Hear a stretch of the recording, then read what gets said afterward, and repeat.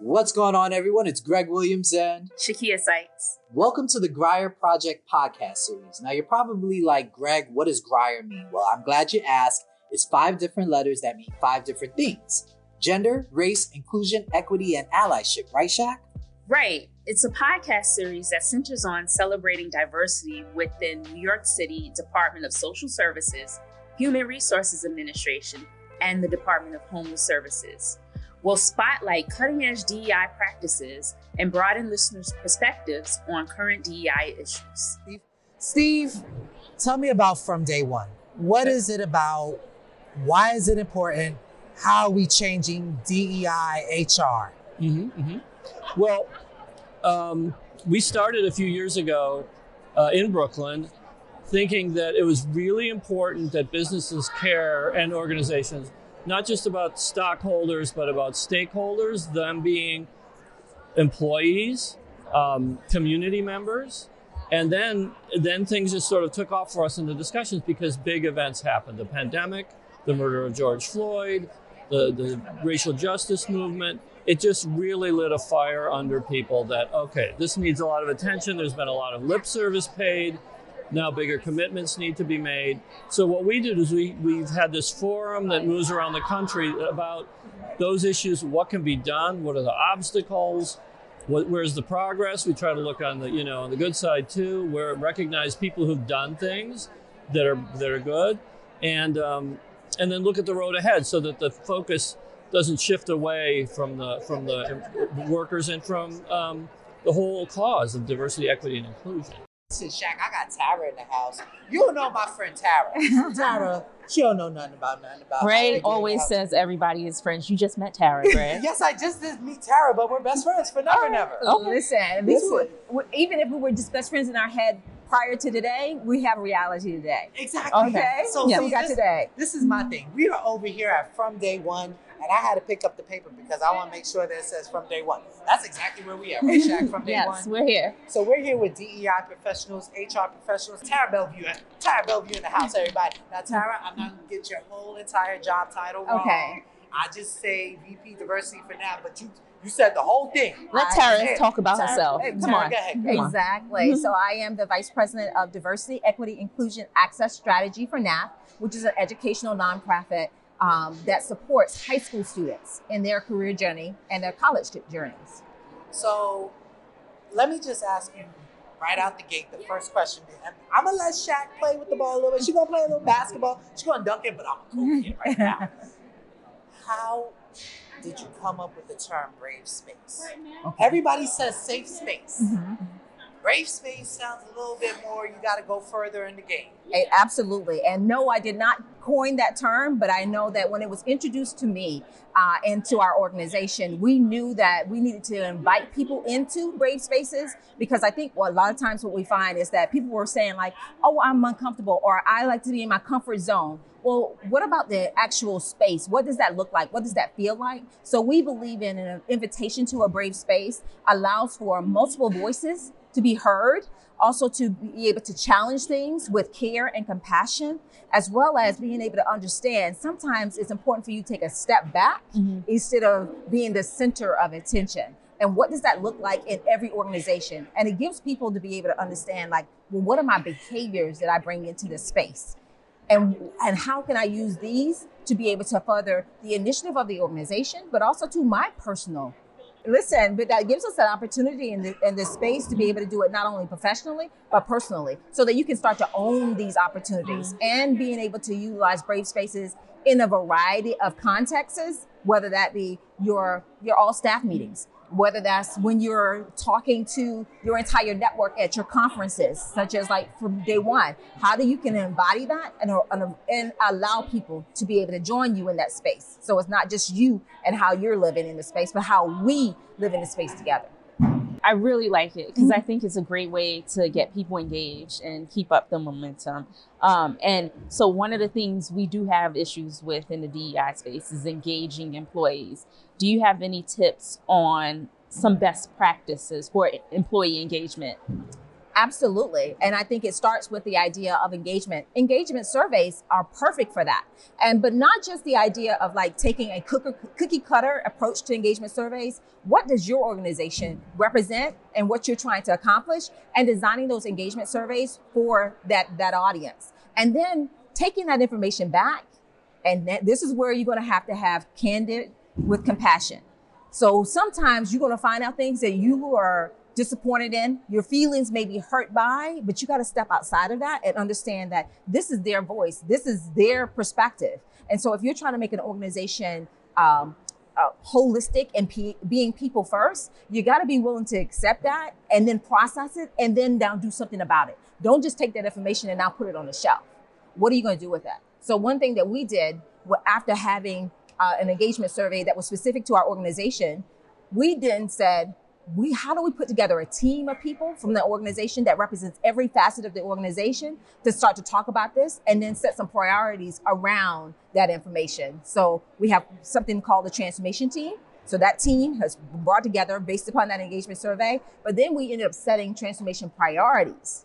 So these are the 6 things that we're going to be willing to double down on that aligns with not only our mission, but our strategic plan. Oh, wow. Awesome. I think we need to go back and do some work. She's making me think I'm gotta do some work. You're gonna be like Voltron. Yeah. We did a survey.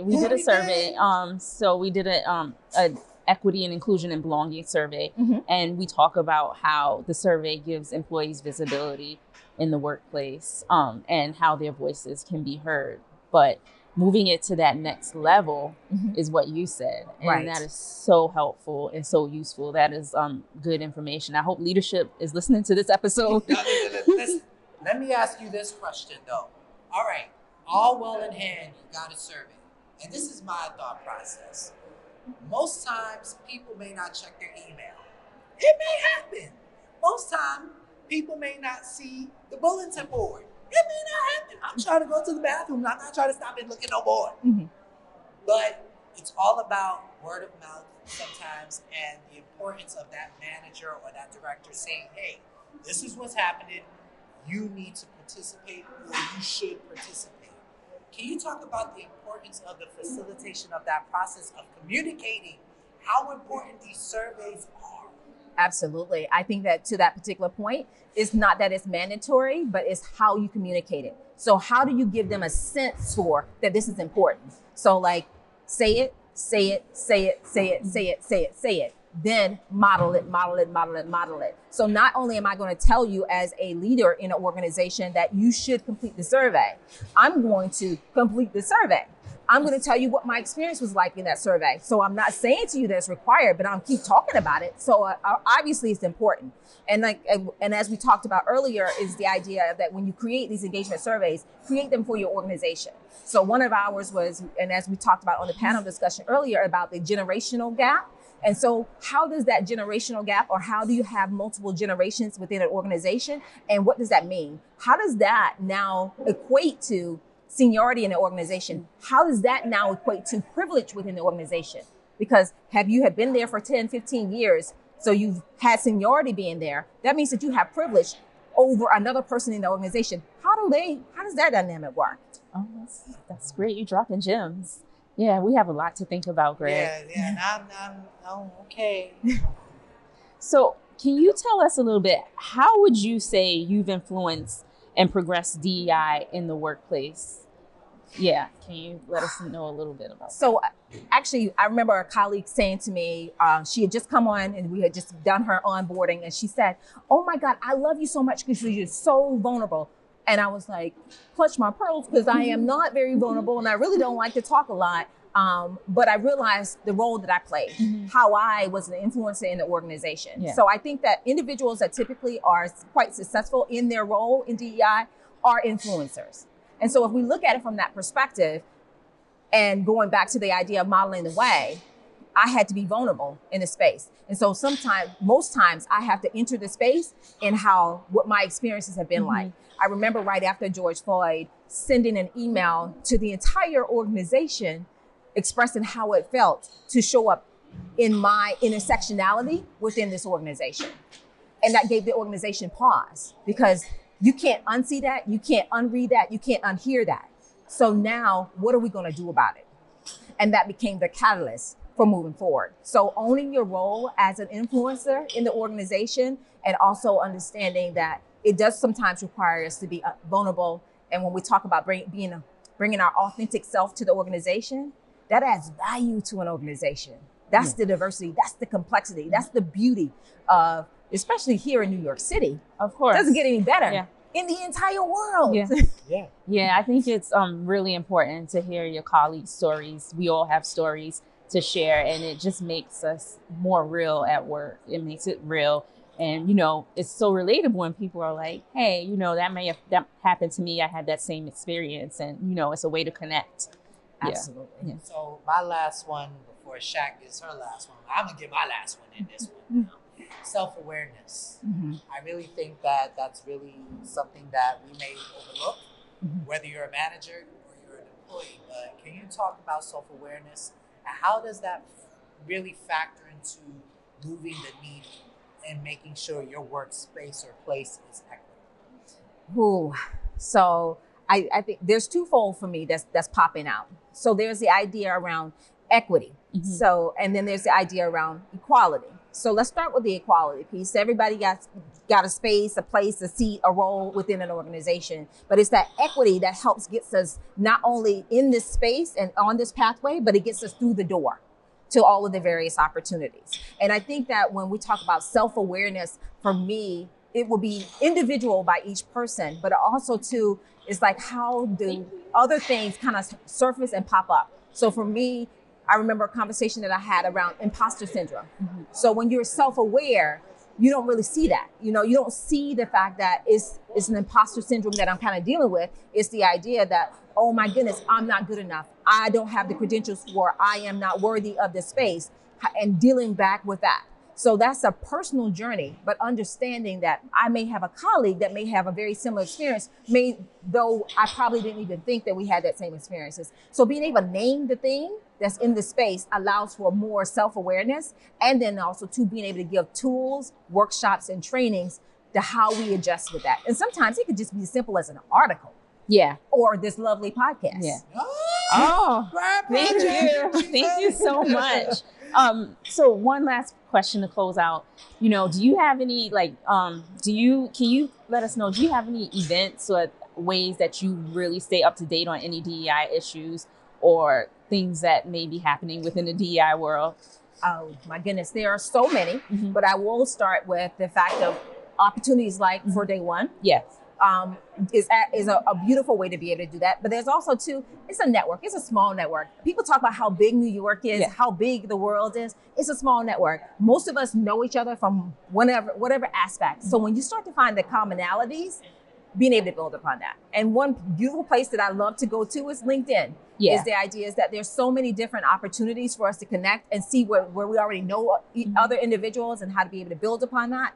But also too is just being a part of affinity groups, because whether it's your ERGs, if it's your sororities or your fraternities, they all are great places for us to be able to cultivate these relationships and to stay abreast as to what's happening, keeping our finger on the pulse. Shaq, I'm going to stop talking because I'm going to let go. you come in on this one. I kind of dominated the last one. All right. No, you didn't. Just lead in. Start off. All right, listen. Come on. Mr. Dale Cook is in the house. Everybody got to clap it up. I'm treating this like it's my radio show. I don't have that. Right. I don't have that function, where you get the automated claps. The big So we have to audience just clap. come up like Okay. this. All right. All right. Well, I'm happy to introduce myself. I'm Dale Cook, co-founder and CEO of a company called Learn to Live.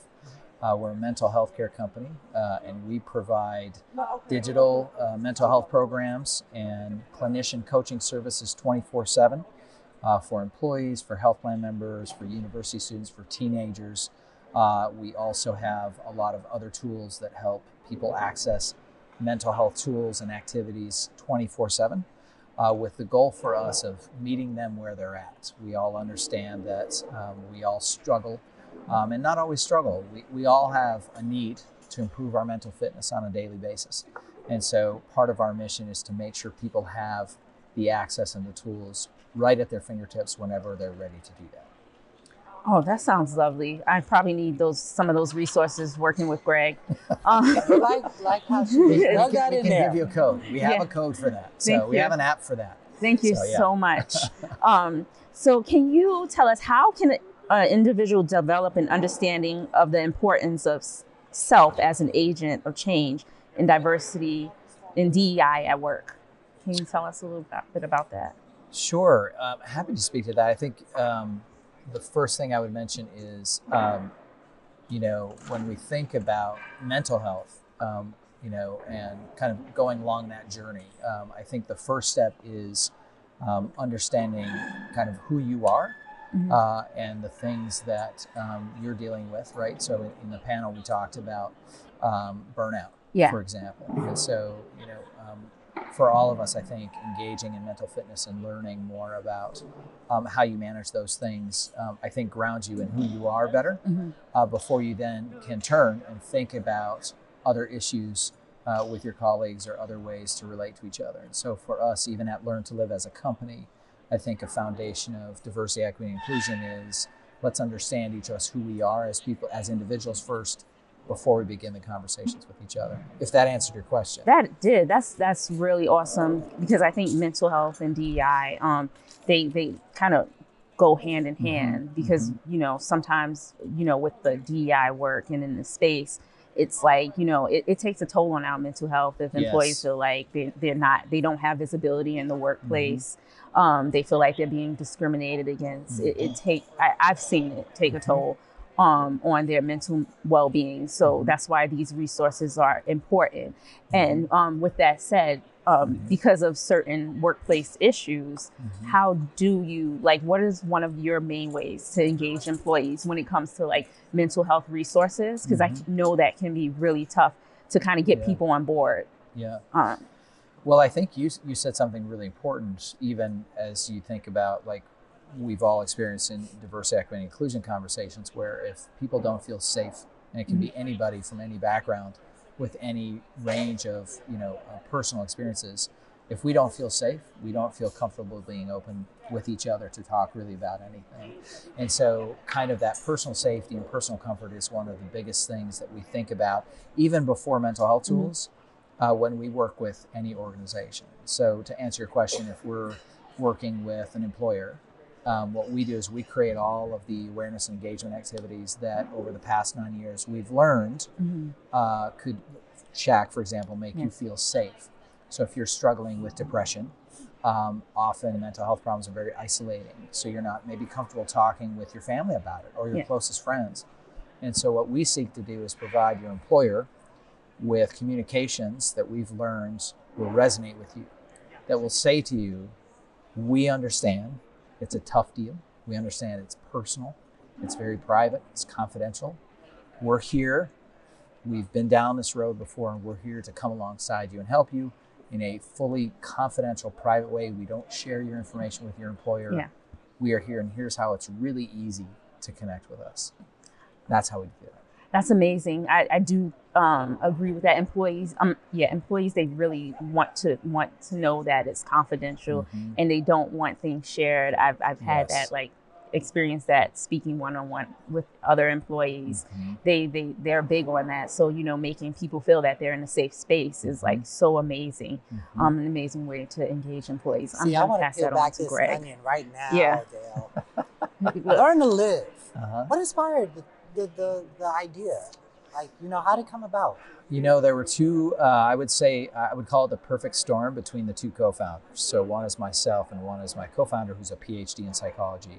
And his backstory is not entirely different than mine, but he's PhD in psychology, former engineer, and he just felt a different life calling that he needed to apply his intelligence and kind of his thoughtfulness and his ability to relate to people to become a therapist and a psychologist. And along that path, I was in parallel, this is many years ago now, but in college, very involved, loving life, but a little overextended with my academics, athletics, music.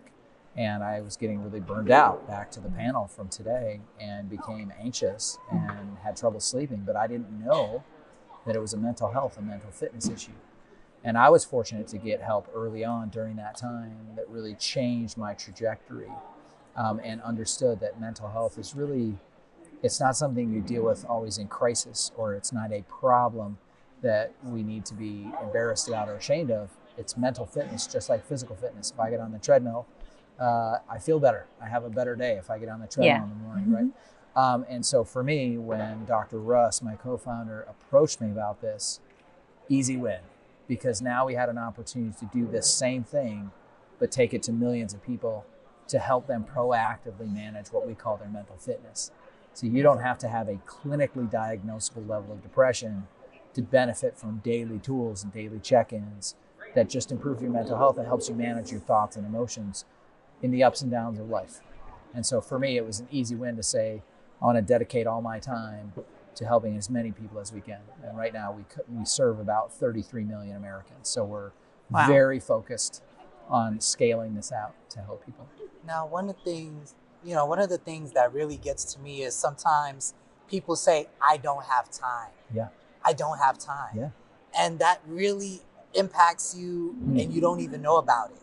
You want to go to work. You want to take care of your kids. You want to go to school. God forbid you may have a second job. You have to take care of your parents. Right. And you don't have time. Can you talk about, Dale, the importance of making time and the impact that Learn to Live can have on somebody's daily life activities?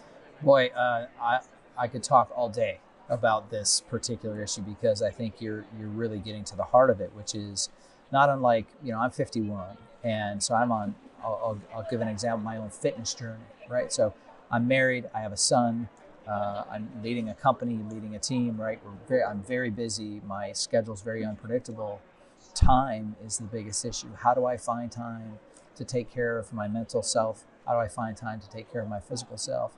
And so I can be as motivated as anybody else to do it. But as a practical matter, if I don't have ways to fit that into my schedule, it's never going to happen. It's not even a question of motivation. It's a question of time. And so for us at Learn to Live, part of how the programs are designed is, whether it's on a native mobile app or a web application on your iPad or on your phone, whatever you need, you can engage for 5 minutes at a time, 10 minutes at a time, 24/7. Our clinician coaches available 24/7. So at 10 o'clock, kids are finally sleeping. You have a minute to yourself. You're feeling anxious. You can call a coach, and you'll get a coach immediately on the phone. And you can spend 5 minutes, 10 minutes, 20 minutes talking about your mental health. And so for us, part of that jump from how do you find the time is more, how do we make it easy for you to find the cracks in your schedule, the little bits of time to engage with us as little or as much as you want. If that answered your question. Oh, that was perfect, because it just segued into my next one, and then I'm gonna throw it over to Shaq. So, in your experience, and in your own words, in your life, have you ever seen the impact of somebody's productivity? And let's take it into two individuals. One person making time, taking care of their mental state, and one person not. What is the impact on productivity as a whole, and what you've seen? Sure. I mean, we get emails almost every day from our users, from our members, that talk about these things, and it's dramatically different. In fact, that's one of the 3 markers that our employer clients track, is productivity. You're probably familiar with absenteeism, but there's also something called presenteeism, where someone can be at work and they're clocking in, but they're having something at home that's stressing them out, so they're not really being productive. And so they're there, but they're not really working, and they're not happy, and their organization, no one's happy. And so there's a dramatic difference between someone who's there but not really present, compared to someone who's learned how to manage, like, oh, I had a rough morning with my spouse, or I had a rough morning with my kids, but I've learned some skills on how to kind of put that in its place, deal with it in a healthy way, and now I can be productive. So I would tell you, dramatically different, and it doesn't take much time. It can be a few minutes every day, and it can make all the difference. Thank you. Thank you so much, Dale. Greg asked too many questions. We told you 2 or 3. So we're going to close out, but can you let us know where to find you? To talk for an where hour. We can find you? I'm happy to talk. Sometimes I talk too much, so we're on the same page. Thank you, Dale.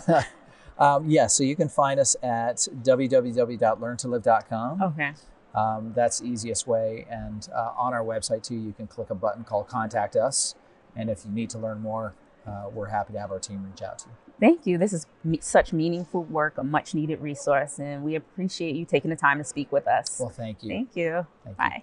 The Grier Project podcast series is produced by the New York City Department of Social Services, Human Resources Administration, and Department of Homeless Services. You can find us on the web at www.nyc.gov/DSS.